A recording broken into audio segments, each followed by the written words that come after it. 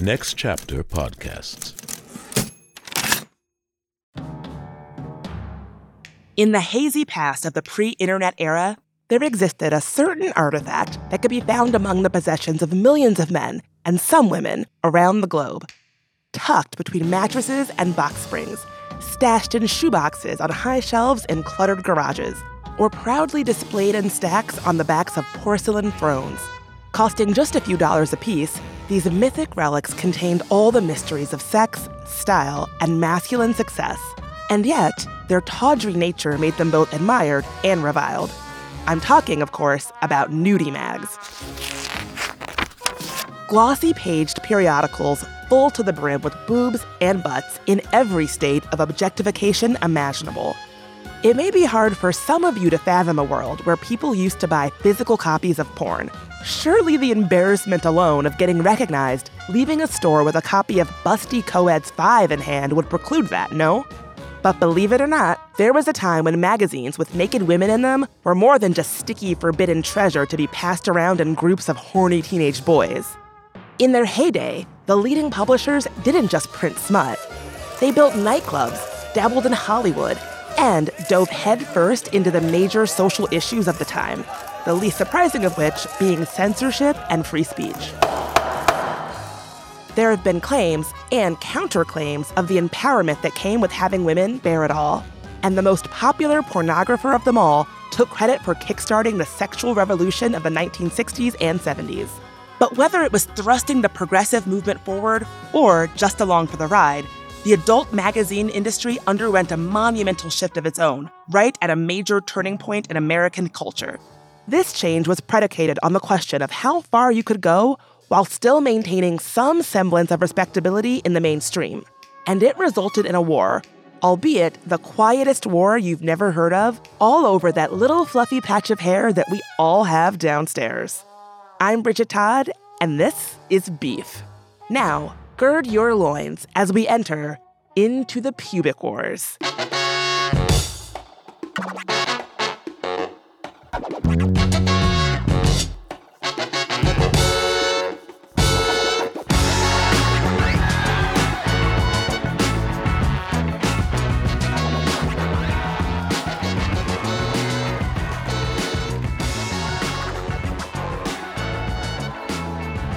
Robert Charles Joseph Edward Sabatini Guccione, or Bob to his friends, was born in Brooklyn, New York in 1930. Raised in Bergenfield, New Jersey by first-generation Sicilian Americans, Bob was the eldest of 3 children in a house full of love. The only boy, his parents showered him with affection, and at one point, he seemed destined for the priesthood. But Guccione only lasted a few months in seminary before he found out about that whole vow of celibacy thing. That was a big problem for Bob. So instead of the church, at 18, he went the route of the starving artist. He always wanted to be a painter, and with little financial assistance from his parents, he was at one point exclusively dating girls who worked in restaurants so he could get free food. That's how Bob met his first wife, Lillian, who he got pregnant before actually marrying. The two moved to Europe to pursue Bob's bohemian dreams of following in the footsteps of his creative heroes from the lost generation. The next 5 years of bumming around Italy, Spain, and France without selling a single painting was enough to send Lillian and their daughter running, though. So Bob headed to North Africa to smoke weed, play chess, and hang out with writer William S. Burroughs. There, he met his second wife, British cabaret singer Muriel Hudson, and in 1956, they married and moved to London.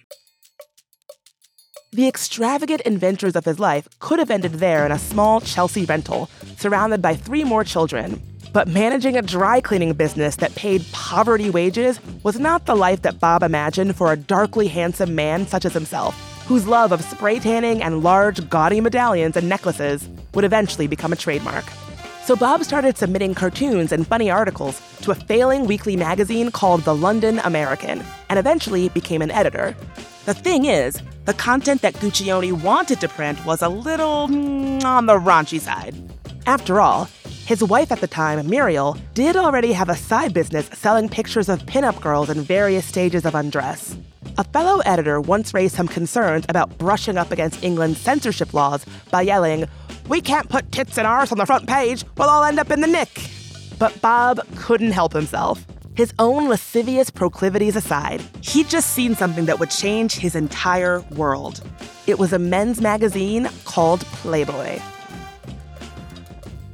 Hugh Hefner is arguably the most well-known merchant of sleaze in the history of the world. A lot of people know about the grotto and the game room. Of course. But few know about the laboratory, the biosphere, the Alternative Energy Research Center. Fascinating. Born in Chicago in 1926, he claimed to be a direct descendant of the Puritans who came over on the Mayflower. Unlike Bob Guccioni's happy home, Hugh's family never hugged, danced, drank, or cursed. And he once said, "I was always looking for that love denied me early in childhood." Like Guccione, though, he also seemed to be headed toward the church until he met Mildred Williams, his soon-to-be first wife, at a party right after graduating high school. The two stayed in touch while Hefner served as a non-combatant for 2 years at the end of World War II. But right before the wedding, a shocking revelation came to light. Mildred had had an affair while Hugh was in the army. He forgave her and agreed to go ahead with the marriage. But, just like the story he would eventually tell Time magazine about his first childhood sweetheart, Becky, dumping him for another guy, Mildred's betrayal would forever shape how Hefner saw himself and women. He loves them, he adores them, but there's that little edge of sort of keeping an eye open at the same time, his biographer Stephen Watts once said. Others have a far dimmer view of Hugh's attitudes toward women. I think at the end of the day, Hefner turns out to be a real heel because Hugh Hefner hated women and Bob Guccione loved women, and that's a fundamental difference. That's Mike Edison. He's a writer, editor, and musician who's contributed to High Times, Huffington Post, The Daily Beast, Spin Magazine, and New York Press. He's also the former editor-in-chief of Screw, a contemporary of Penthouse and Playboy, and he wrote the book Dirty, Dirty, Dirty of Playboys, Pigs, and Penthouse Poppers, an American tale of sex and wonder. I had him as a villain, and I think I was the first one to do it, and to go past this smoking jacket, suave, artificial veneer and find out that the guy really hated women. He had no feminist bona fides despite whatever he claimed and his other liberal politics. Hefner, he's not a baby boomer. He's like from the silent generation. He's like from the big band era. This is like pre-rock and roll. There's not a rock and roll molecule in Hugh Hefner's body. He's like all about 23 skidoo, and that's kind of like his sensibility that he brought to all of this. When we start talking about Bob Guccione, who was only a few years younger, but that was enough time in a rapidly accelerating culture for a culture shift where Bob, was more of the 70s and Hefner was more of the 50s, even though they're only 4 years apart in age. There's a bitterness and a way of putting women down, of really, and if you look especially later in Playboy, it just kept continuing reinforcing every negative stereotype about women imaginable. Like when they got to the TV level, and doing his TV show, they're basically inflatable women, and they're all a bunch of bimbos, and it's sad because this is a time when hopefully we move past this, and sexuality is supposed to live between the ears as much as it lives between the thighs, and he's having no part of that. For him, it's just very, very, this is it, naked girl, wow. I don't think that because you publish a magazine filled with naked girls, that makes you a bad person. But certainly there are lots of people who have done that, who do that, who do make pornography, who are bad people, who are abusive towards women, who are abusive towards everybody around them, are very troubled people in general, and should not be in this business and probably should be in fucking jail, frankly.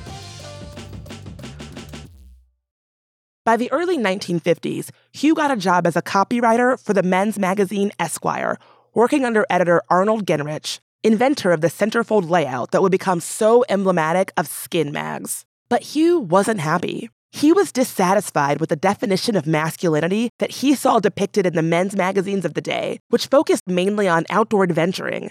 He wanted to cater to a more modern, genteel intellectual who liked discussing art, philosophy, and sex over mixed drinks and smooth jazz. So Hugh quit Esquire and then struck out on his own. He already had some publishing success when he wrote and illustrated a popular short book called That Toddlin' Town, which included a bunch of dirty cartoons and jokes about the Chicago social scene. And in 1953, he decided to go all in on himself, creating a magazine called Stag Party. Somewhat ironically, given the greater conflict to come, there already was a magazine called Stag, whose logo looked suspiciously similar to the drawing of a male deer the newer publication put on its cover. Stag threatened a lawsuit and Hefner's rag quickly switched its name to Playboy, which he took from a car company that had gone out of business because he thought it sounded highbrow. The logo transformed into a bunny in a tuxedo that Hugh later said that he chose because it was quote-unquote frisky and playful and had a quote-unquote humorous sexual connotation. The first issue consisted mostly of some editorial content written by Hugh and stories from writers like Ambrose Pierce that were old enough to be in the public domain. But the centerpiece was a series of nude pictures of none other than the original blonde bombshell, Marilyn Monroe. Now you're probably asking why one of the biggest movie stars in the world at the time would agree to pose naked for some two-bit flesh peddler just getting his operation off the ground. After all, that was the same year she co-starred in the hit comedies Gentlemen Prefer Blondes and How to Marry a Millionaire, two of the highest-grossing movies in 1953. Well, the answer is she never agreed to be in Playboy at all. 4 years earlier, before her big break, Monroe was jobless and desperate for cash to cover a $50 car payment. So she agreed to do a shoot with a pinup photographer who swore he would make her face unrecognizable in the pictures. In fact, she was so embarrassed that she signed her name Mona Monroe in an attempt to protect her identity. The photos were then sold to a calendar company, which Hefner bought the rights from for $500. He never paid Monroe anything directly, nor did he ask her permission. That first issue, which cost 50 cents apiece, sold 52,000 copies. Over the next few years, Playboy's brand exploded. Hefner maintained his pretenses of being a curator of cultural refinement by paying well for good writing. For example, science fiction writer Ray Bradbury's seminal work on censorship and fascism, Fahrenheit 451, didn't reach national attention until a year after it was first published, when Playboy serialized it. Hefner's editorials also contained very forward-thinking views about sexuality, inspired by his interest in the research of Alfred Kinsey. Though, oddly enough, in many of the early issues, Hefner's playmates' nipples were covered, and their innocent, quote-unquote, girl-next-door looks were captured in a way that was straightforward, rather than sensual. But by 1959, business was booming. The magazine reported monthly sales of over 1 million copies, and fresh off his divorce from Mildred, Hefner was reinventing himself. He started smoking a pipe and donned his iconic silk pajamas and smoking jacket. He bought a Mercedes and the first iteration of the Playboy Mansion.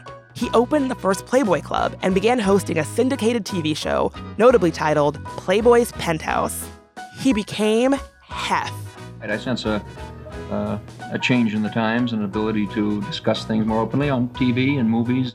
Meanwhile, Hefner's former bosses at Esquire were kicking themselves to death as they had pivoted away from sex, only to face severely lagging sales. Playboy had out-titted us, one former editor told Rolling Stone.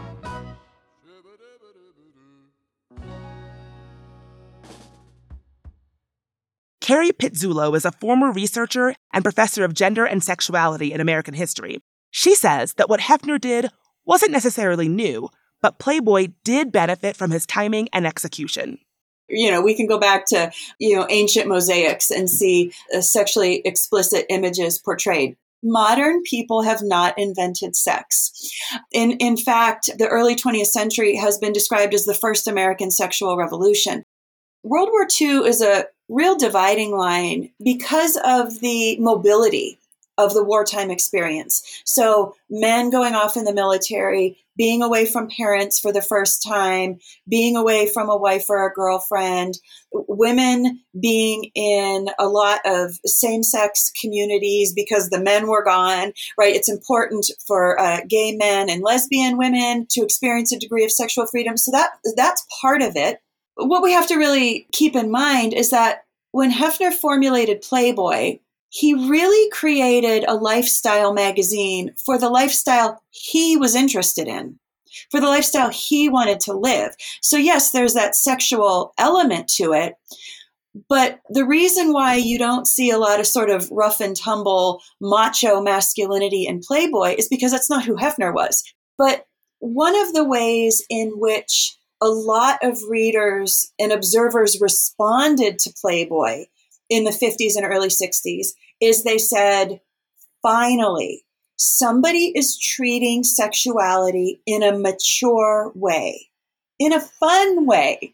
It's not degrading. It's not offensive. I mean, some people thought it was offensive, but a lot of people didn't.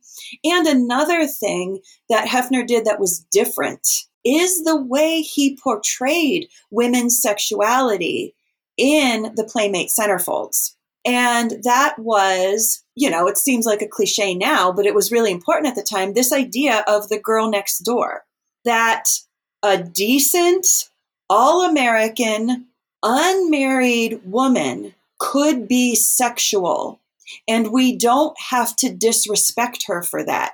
In fact, we can celebrate her. That's really significant in the 1950s because you cannot find that message of women's sexuality pretty much anywhere else.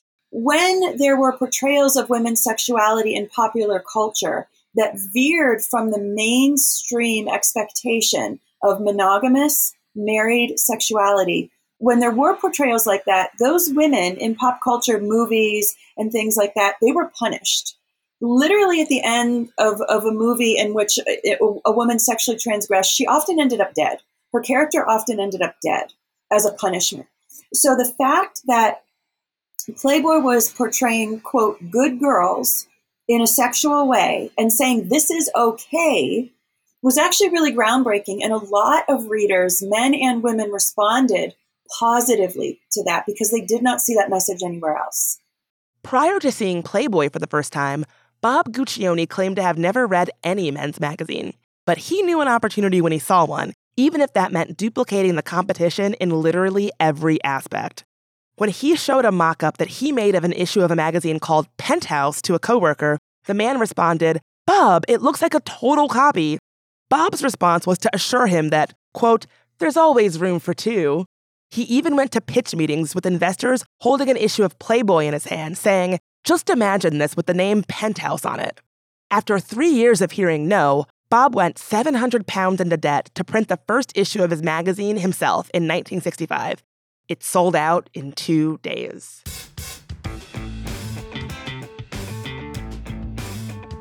While the similarities are obvious, the content in Penthouse was a little rawer and less polished than Playboy. The writing was grittier, and the girls looked less like virginal co-eds. Bob's artistic eye lent itself well to nude photography. Joe Brooks, an art director who helped him create the magazine, once told Rolling Stone, "Bob used light like a master painter, but he has an incredibly dirty mind. It's a beautiful combination." The magazine also, like Playboy, printed reviews of various burlesque acts and exotic live shows. That's how Bob met Kathy Keaton, an entrepreneurial dancer who would become his eventual business partner and the woman he would leave his second wife Muriel for. Along with his big picture vision and talent for lurid photography, Bob possessed a sensational marketing genius. He supposedly paid for lists of mailing addresses for priests, parliament members, and anyone who would be pissed off enough to report him for violating postal laws against dispersing obscene images. Then he sent all of those people pamphlets full of half-naked women. He was fined 100 pounds, and headlines like "Sex Maniac Denounced in Parliament" followed him everywhere. But the resulting media frenzy only fueled Penthouse subscriptions like a wildfire. Years later, the Gooch, as he would come to be called, claimed that he never set out to compete with Hef.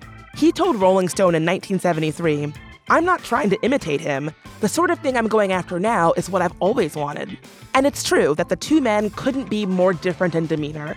Hef was the literal life of the party, while the Gooch was a reclusive workaholic who preferred a quiet dinner in the company of a few close friends, like Andy Warhol or a few of NASA's astronauts. Yet, that certainly didn't mean that Bob lacked aspirations after what he saw Hugh possessed, as was clear when Bob built his own Penthouse Club in London. It also didn't mean that Bob would be the less vocal combatant in the fight that was brewing. In fact, it almost seemed like Bob couldn't keep his mouth shut about Playboy. When Penthouse eventually made a move into the United States market in 1969, Guccione took out a full-page ad in the New York Times. There was a picture of a Playboy bunny caught in a rifle's crosshairs. The caption said, "We're going rabbit hunting." Future ads portrayed Playboy as old and outdated, and one included the bunny eagerly reading a copy of its competitor with the caption, "Penthouse envy?" At one point, Guccione even publicly predicted when Penthouse would surpass Playboy in readership, saying, "We are increasing by the rate of 350% each year without fail. Simple mathematics show that we shall overtake them by September 1974. He called Playboy unrealistic and hypocritical, and he even took shots at Hefner personally, once saying, "Playboy projects the sexual identity of Hugh Hefner, which is the closest thing to a closet queen that I know of." Bob Guccione, I've always said, one of the great things he's contributed, and if it weren't a porn magazine, would get more credit as a great art photographer. But he invented the whole soft focus thing. He invented this whole gauzy, photographs of naked women and this point of view of a voyeur, versus what was happening in the other magazines where the girls were looking right at the camera, and he was trying to make them look American. And where Guccione, here's a picture of a girl wearing a guy's sweater, and it's obviously they just got done doing it. It was a whole different level of sexuality and of eroticism. I mean, he should be considered as a great art photographer of erotica, except the venue in which he was published isn't really respected in that world. Playboy wasn't exactly shaking in its boots. The magazine was closing in on its highest ever sales record, 7 million Playboys in a single month. Penthouse tried to make a play for Playboy's legitimacy as a lifestyle publication by similarly printing sophisticated contributions from the likes of Philip Roth and Joyce Carol Oates. But the bunny had been busy becoming a cultural touchstone, featuring writers like Vladimir Nabokov, Kurt Vonnegut, Hunter S. Thompson, and Margaret Atwood. Hef's own Playboy philosophy column proselytized progressive values, advocating for gay rights, legalization of marijuana, and abortion. His clubs broke ground in terms of allowing white and black performers to share a stage. And in 1962, the widely acclaimed Playboy interview series began with Roots author Alex Haley documenting conversations with the likes of Martin Luther King Jr., Malcolm X, and the founder of the American Nazi Party.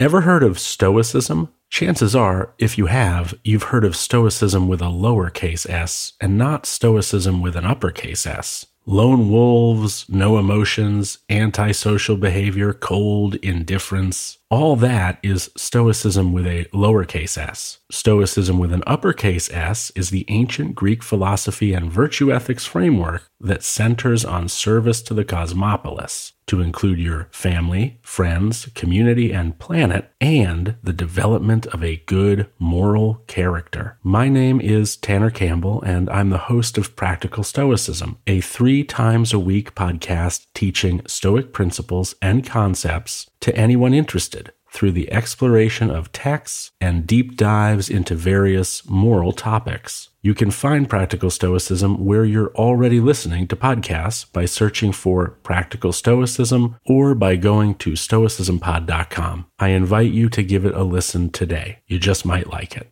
Now, given its underdog position, it makes sense that Penthouse would launch the opening salvo in this carnal confrontation. The Gooch needed to make good on all of his braggadocio about turning Hef's beloved floppy-eared pet into a good luck charm to hang from one of the many pieces of jewelry around his neck. And that meant making a big splash. For a while, it was generally held that first blood in the pubic wars, as they would eventually be called, was drawn in 1970, when Penthouse's February issue featured a Dutch beauty pageant winner's full bush. As Bob Guccione famously put it, quote, "It was the right time. Pussies are in, breasts are out." And he was right. Penthouse sales were steadily climbing despite a number of small towns banning it from local newsstands. 1970 may have been the start of the pubic wars, but technically, the first curly strands of glorious groin hair to ever grace the pages of a mainstream magazine appeared in Playboy 11 years earlier. It wasn't in a full spread, but rather part of a review of a bottomless and topless club in Cicero, Illinois, that featured photos of a woman working there with her pubes in full view. The fact that this was a big deal may seem absurd in light of the endless reservoir of naked sex organs the internet provides us with today, although one could argue that pubic hair is still controversial given the fact that wax cracks and shaved short hairs seem to be more of the rule than the exception in modern-day porn. The image in question was only an inch high and had been altered slightly to make it look like the hair could actually be part of the woman's underwear, so Playboy wasn't exactly jumping in with both feet on publishing full frontal nudity. Also, keep in mind that this was still a decade and a half before strip club magnate Larry Flynt made it his mission to put every erotic act imaginable into the pages of his magazine Hustler. After it was published, FBI agents came knocking on the Playboy office's doors, demanding to examine the doctored originals, but the agents couldn't tell the image had been edited and let the publishers off the hook. In 1969, still 1 year prior to Penthouse's big gamble, Playboy once again put pubes in print when it published another live show review which included several pictures of dancer Paula Kelly, leaving very little to the imagination. This time, the blowback didn't come from the government, though. It came from readers. And it wasn't just about what Kelly was showing. A former editor recalled to Rolling Stone the only readers who commented on it were Black readers. They wrote in and said, "So when you want to show pubic hair, you have to show a Black woman?" They were outraged. When Guccione made his move in 1970, he declared loudly and clearly that full frontal photos were the future of his business. In response, Hef waged a campaign of coolness, barely acknowledging Guccione's existence. Sometimes, though, silence speaks volumes in unintended ways. Despite his non-reaction to Guccione publicly, the January 1971 issue of Playboy had Hef's approval to include a blonde tuft of Liv Lindland's pubic hair. And the following year, he signed off on a full frontal shot of Playmate Marilyn Cole. Even body cartoonist Leroy Neiman was asked to add pubic hair to his illustrations. Hefner swore up and down that the decisions had nothing to do with Guccione, pushing the envelope slightly further. He claimed that he was influenced by the shifting attitudes of the time, pointing to the release of possibly the most widely known pornographic film ever made, 1972's Deep Throat. Let me one of my cigarettes, will you, hon? Mind if I smoke while you're eating? No, not at all. Penthouse is trying to make promotional mileage out of the notion that they were involved and are making the decision. Quite simply, at that point, their circulation was so small that their influence on us was comparable to screws, Hefner noted in a 1973 interview. Yet, in reality, Penthouse had increased its readership to 10 times what it was when it originally reached the United States. Hefner was also talking out of both sides of his mouth, apparently, as he had already opened up a new front in the conflagration by purchasing Oui, a French lad's mag that Hefner revamped in 1972 as a way of slicing into Penthouse's home market in Europe. Neither company was ready to back down. I think the cultural changes were driving both of them. I think the rivalry between them and this competition for how explicit should we go would have been completely irrelevant if American culture wasn't also so dramatically changing in terms of acceptable sexuality, loosening of sexuality, right? What we call the sexual revolution.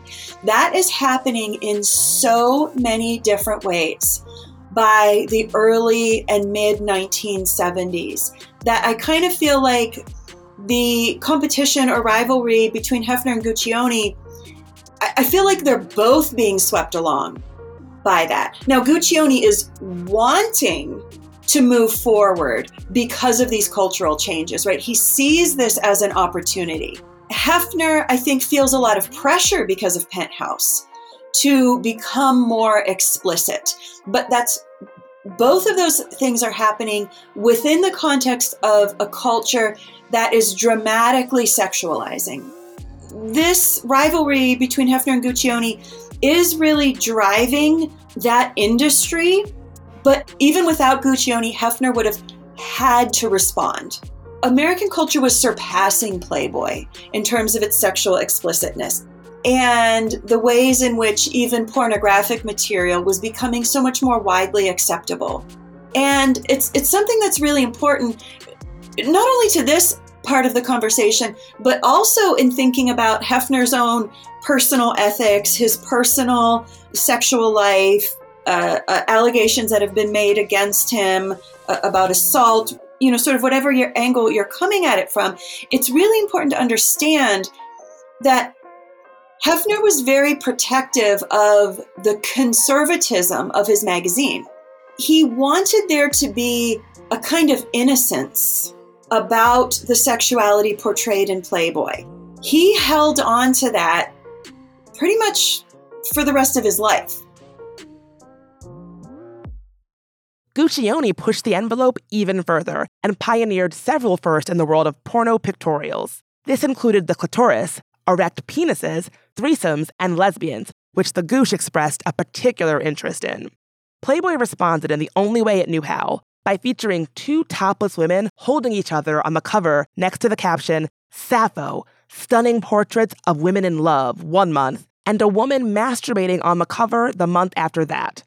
One story has it that during the height of the hostilities, Hef and the Gooch crossed paths once and only once, while attending a private viewing of Stanley Kubrick's A Clockwork Orange. The way Bob told it, Hefner snubbed him with a curt handshake. I never had any bad feelings toward him. He did toward me, with some justification because we were making serious inroads into his territory, Bob once asserted. And the truth is, he wasn't totally wrong. In addition to the beast with two backs, Guccione also doubled down on strong editorial, running popular investigative pieces on topics like organized crime and the mistreatment of Vietnam War vets. Despite costing a whopping $2, Penthouse was storming the industry's beachhead. By 1977, the two magazines were neck and neck, with monthly sales for both at around 4.5 million.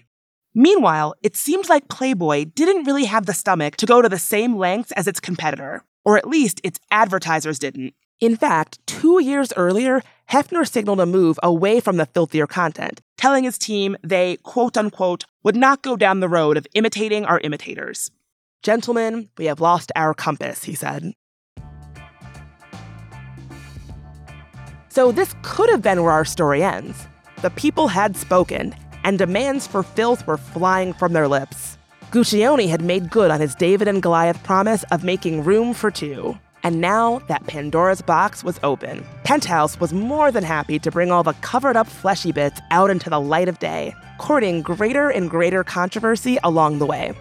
You have to understand, there's always this myth, like, oh, you can't show this or that on the newsstand. And somehow this was coming from free speech laws or the government or some outside agency, when the truth is that the industry self-regulates, and this was what distributors were comfortable with putting on the newsstand. And that included lots of boobs, but no bush, okay? And the first time, there was a little pubic hair shown, it was conceived shocking because, don't forget, pornography was available. You could still go to your adult bookstore and get some stuff that was outrageously filthy and all of these things. We're talking about something you can go buy at a newsstand. These were newsstand magazines. They were mass circulation magazines. They were selling millions of copies a month. They were as popular as, Rolling Stone and Time. And they played in that league anyway.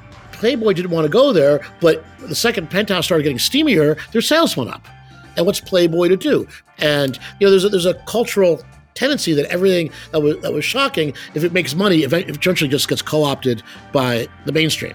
Right, so maybe it was shocking to see a pair of boobs in 1956. Maybe not so much in 1966, but seeing the pubic hair in 1972 was. And now again, I turn on Netflix and it's all I freaking see.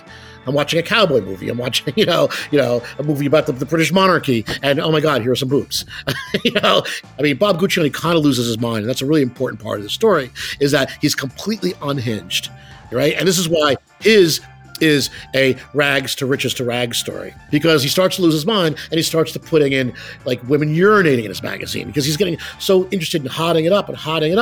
And it's the magazine selling, but his advertisers all bail on him. So by the time it's over, there are no more cigarette ads, there are no more automobile ads, there are no more liquor ads, because everybody's running in the opposite direction from Bob Guccione, who's getting fetishy and weird and doing really kinky stuff in his magazine. And Playboy is able to maintain because, of course, the girls are beautiful and the editorial content's terrific, and he's not crossing that line. He's kind of going up to the line, but not crossing it at all. And it holds up. And the Playboy brand holds up because it still represents some sort of, kayfabe sophistication.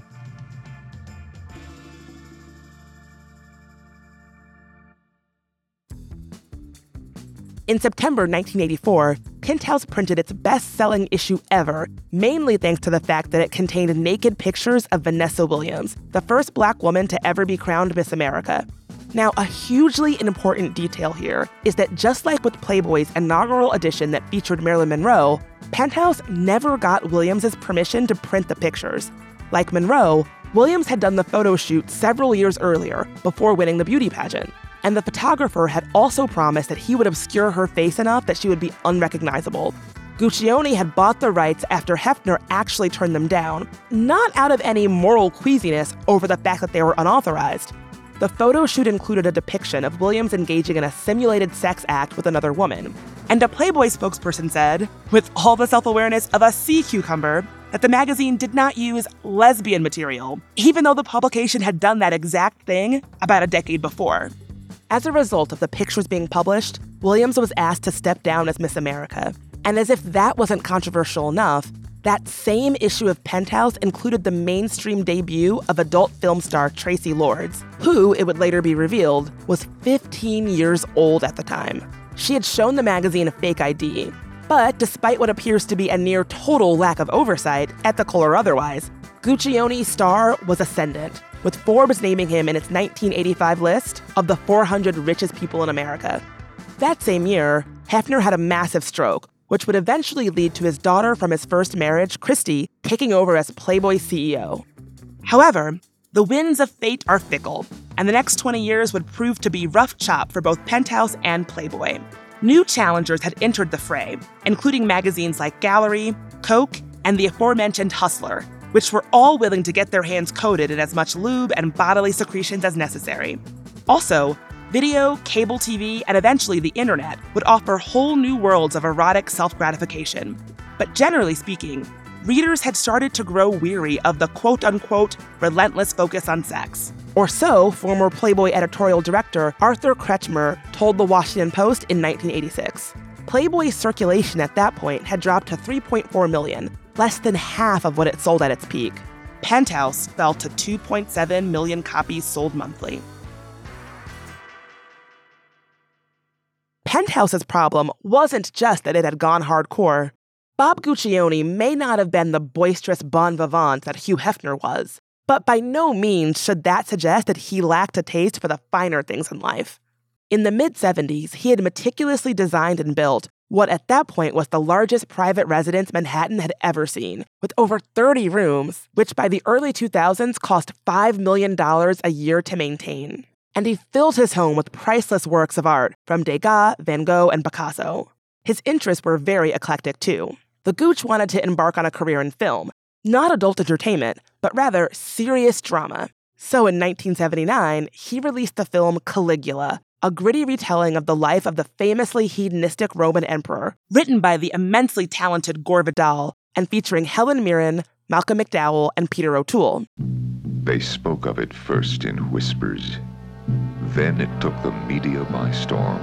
Password. Scrotum. So be it. It just so happens that it also included graphic scenes of incest, bestiality, oral sex, and fisting.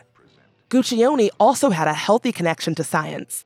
At various points, he was funding experiments into genetic engineering, as well as a team of 82 researchers from around the world working on a way to make infinite free energy from water. He had a mind for other unique ventures as well, including building an Atlantic City casino and partnering with Muhammad Ali on a venture to sell powdered milk in the Middle East. The only problem is, despite his major success with Penthouse, everything else Bob touched seemed to fall apart. Many of his other magazines struggled, and he was facing a hefty tax bill. Caligula cost him more than $17.5 million to produce and was a total flop. The casino, which cost $160 million, put him under FBI scrutiny for possible mob ties, and in the end, never even opened. By the dawn of the 21st century, the Gooch and Penthouse were both completely bankrupt, and he would soon be pushed out of the upstart challenger company he had started. Playboy had been so successful for so long that they didn't recognize the possibility of a threat. They didn't recognize any kind of competition. And I was doing my own thing. I was doing what I was doing because I had nothing to lose. You see, I could move along and advance and progress in my own way, where Playboy couldn't, because Playboy was locked into a situation governed and controlled by its advertisers. I didn't have any advertisers when I came into the market, so I had nobody to bow to or kowtow to. I did what I felt was necessary and what was right. Shakespeare once wrote, "Misery acquaints a man with strange bedfellows." So maybe it should come as no surprise that Hef and the Gooch actually found themselves as allies at one point in their mutual darkest hour. In 1986, U.S. Attorney General Edwin Meese worked with Reverend Donald Wildman, head of the National Federation for Decency, to draft a letter to 13 of the biggest drug and convenience store chains in the country. The Mies Commission letter threatened to label the companies as pornographers unless they pulled adult magazines from their shelves. Playboy and Penthouse came together to file a lawsuit, successfully blocking publication of the blacklist, as they called it. But this is where these two paths diverged, as the tides began to turn. Playboy saw the writing on the wall.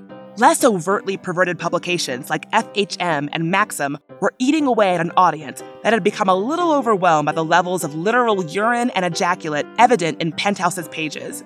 So Playboy moved ever softer until December 2014, when its website, and a year later the magazine itself, removed all nudity entirely. Its monthly sales had shriveled to 800,000. But the strategy panned out somewhat, as website views increased by 400%. The magazine, of course, went back to printing nudes not long after. And to this day, Playboy as a brand and Hefner as a man still have cachet among dilettantes as symbols of elegance, hipness, and cool. In both of their minds, Bob and Hugh were more than just pornographers. Hefner saw himself as a force for social change and the best hang ever. Guccione saw himself as an underestimated artist and remained a prolific painter throughout his life. Neither one fully came up with the idea for their businesses themselves.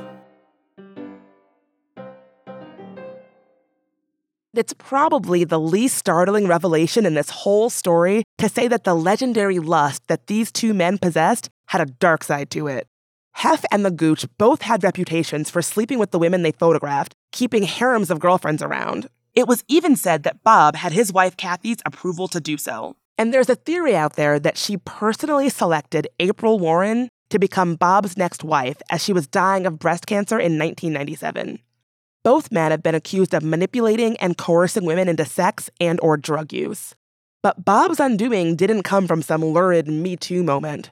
It was his total willingness to do anything to win, no matter how debasing it was to himself, or really to the people whose pictures he took, that tipped the scales back against Bob.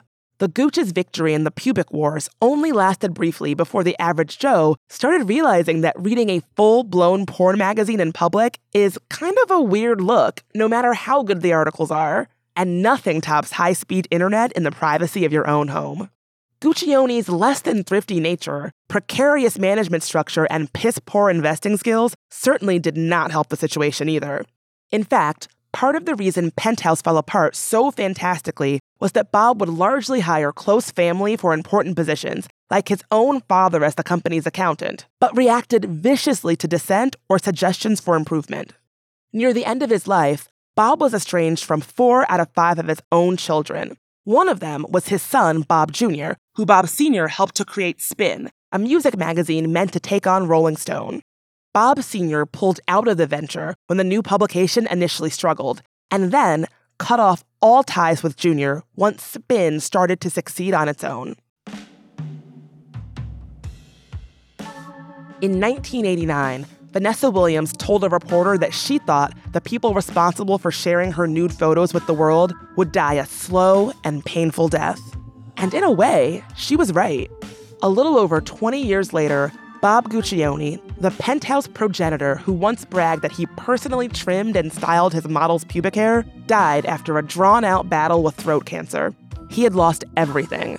Hefner was the victor, his dynasty secured in the hands of his daughter Christy and his son from his second marriage Cooper, who has since taken over as Playboy's figurehead. But almost as the final signal of the amoral depravity that lurked deep within him, just as much as it did in the Gooch, in 1992, Hef bought the crypt directly next to the one where Marilyn Monroe was laid to rest, at the Pierce Brothers Westwood Village Memorial Park Cemetery in Los Angeles. He was buried there in 2017, next to the very first woman he ever exposed to the world, again, without her consent.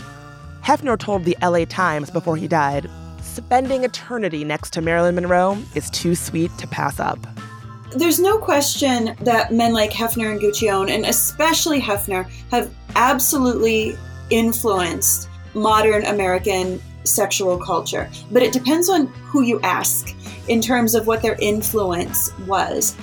A more conservative, particularly religious perspective would say that men like Hefner and Guccione have contributed to the decline of American society. that the changes of the 60s, particularly those regarding gender and sexuality, have been an absolute harm. Some feminists would say that men like Hefner have contributed to the continual degradation and objectification of women, which certainly remains a significant part of American sexual culture today.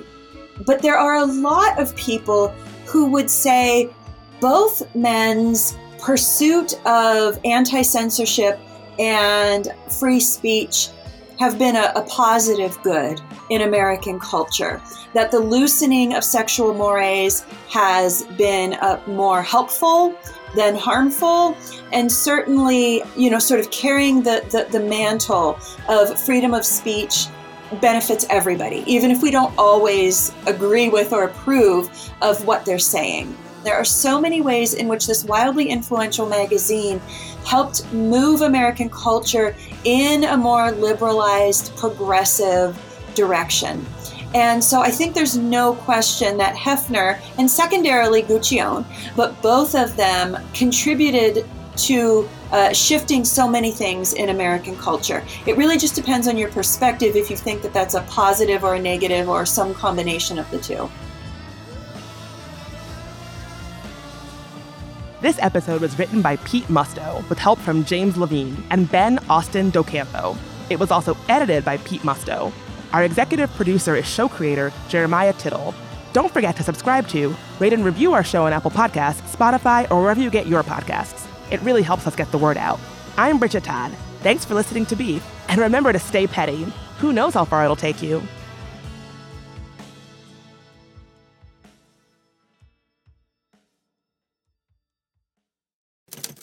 Next Chapter Podcasts.